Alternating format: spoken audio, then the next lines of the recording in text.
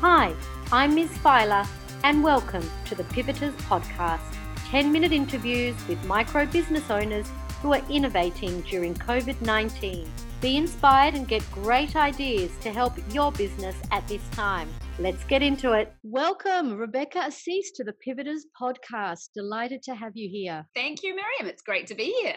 To start with, why don't you tell us about your businesses? I have a range of businesses across Singapore and Australia. In Australia, I have a group called Escape Hunt. We're a franchisee group of escape room businesses. So we own and operate the one in Sydney, and we've sub-franchised across the other major states in Australia. Separate from that, but quite related, we've also set up recently Virtual Room. Virtual Room is essentially an escape room, but using virtual reality. So we've set that up in Sydney, in Singapore, and most recently in Melbourne. Now, all these businesses are physical experiences. Yes, they are. So they're called what is known as location-based entertainment. So it's all about going to an entertainment experience at a location that is not your own home, so somewhere out and about. So how did you feel when you were forced to shut your doors as a result of lockdowns both in Australia and in Singapore? I mean, yeah, it was shocking. Like literally my income went from quite a reasonable income I was earning from the businesses to zero overnight. So it was like a complete shutdown. It started in Australia first. We were holding on with Singapore. We were visited by the police early in April and just told to shut the doors. We thought we might be able to get around it because our activity is quite safe. With Virtual Room, people are in their own individual rooms and we could do the social distancing measures. But yeah, everything was gone overnight. It was particularly tough for our business in Melbourne. We've just invested and opened that in December. So there's a huge amount of capital investment that's gone into that, and the business has never really had a chance to even get off the ground. So the other three businesses had essentially paid themselves off, but Melbourne was a brand new one. So yeah, it's been it's super tough. Like just everything gone. Now, this show is all about businesses that pivot during the COVID crisis. How did you cope emotionally with the situation enough to be able to figure out a new way forward for your business? Dealing with homeschooling and my husband suddenly having to work from home. And there was just a lot going on. Everything in our lives changed. You know, we're very social people as well. We had lots of travel. I was actually stuck in New Zealand and I had to escape out of that. That was probably my most emotional day. Like our Australian businesses had shut at that point, and I literally had to escape out of New Zealand before the lockdown in Singapore, and I completely lost it on the plane, like just burst into tears. And I'm not that sort of a person. I'm quite cool, calm, collected most of the time, but I just, it was so overwhelming, just the pressure from all fronts, I think. Because we've had a lot of change and a lot to get used to and coping with the kids, I sort of thought, right, I just had to say, look, the businesses are shut. There's nothing I can do about that. There is nothing I can do. I just have to accept that that's the new reality.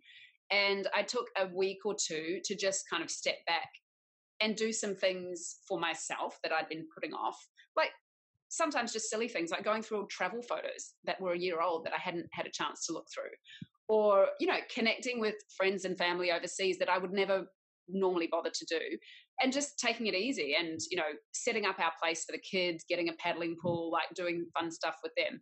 So I sort of had to just accept it was gone and try and focus on other things. But then, like most entrepreneurs, you get itchy feet and you feel like, oh, I need to be doing something.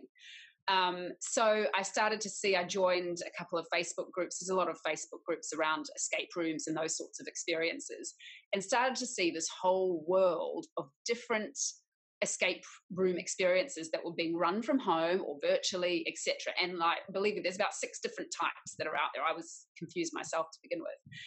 At the same time, being, our head office in the UK, the Escape Hunt Group is part of a franchise. We were very fortunate that earlier in the year, I had run a massive offsite escape room for a consulting firm in South Africa and in the Hunter Valley in Australia. And we had scrambled to build them this offsite game that they could facilitate themselves without us being involved. So we literally had a game almost ready to go, which had been tested by 400 people, et cetera, et cetera. So that experience got rolled out along with another one which we've launched, and we had to get a whole new, our booking system couldn't handle selling downloadable games. So we had to get our Shopify website set up, all the stuff that we had to suddenly do that we'd never done before. Essentially we set it up last week. We've sold more than 100 games since. It's not obviously replacing the income that we were getting before, but it's something, and it's good margin business because the costs are very low. So we've done that, but then, as you start reading about other things people are doing, well, that's just one arm of it. That's a downloadable escape game people can play at home or via Zoom with their friends. Now what we're going to do is look at other ways of delivering a better experience, and we're going to test on Saturday with one of our game masters who will physically go into our Sydney shop and we'll take a camera, and we will be sitting at home and trying to solve that escape room via camera, and she's essentially going to be a robot or an avatar, and we're going to tell her what to do. Open that, look at that, show me that piece of paper, etc. So that's kind of what they call a virtual escape room. So we're going to try and launch that. And third, I'm now looking at drop shipping. I'm now looking at drop shipping escape room board games. We've got a big customer database. I can just blast them out and say, look, here are your 3 options. Download one, play at home, play one virtually, book a slot with us, or buy a board game that'll get delivered to you and play it with your friends as well. So we're looking at 3 different angles to pivot in this current situation. And I imagine once you can get some kind of structure around this and an ongoing revenue, this is something that has now opened up 3 or more avenues to revenue in addition to your physical presence, which will come back in time. That's exactly right. So I actually think we will keep these these new channels or these new products even when we do reopen again, because sometimes people live quite far away and they don't necessarily want to travel 2 hours to go into an escape room. So there's different options. So absolutely, I agree. I think this could end up being a whole new series of revenue streams for us. That's fantastic. One of the things I've been talking about during this COVID-19 period in my COVID-19 business survival series is all about really 4 things: pause, think, engage, and innovate. And that's really exactly what you've been through. You took exactly the time what I went through. Exactly right. Yeah. I definitely did that pause for a couple of weeks, and I would have sort of been not happy, but I could have managed. We were able to freeze all of our business costs essentially. There's a lot of government support, so we're able to keep our managers on and some of our staff.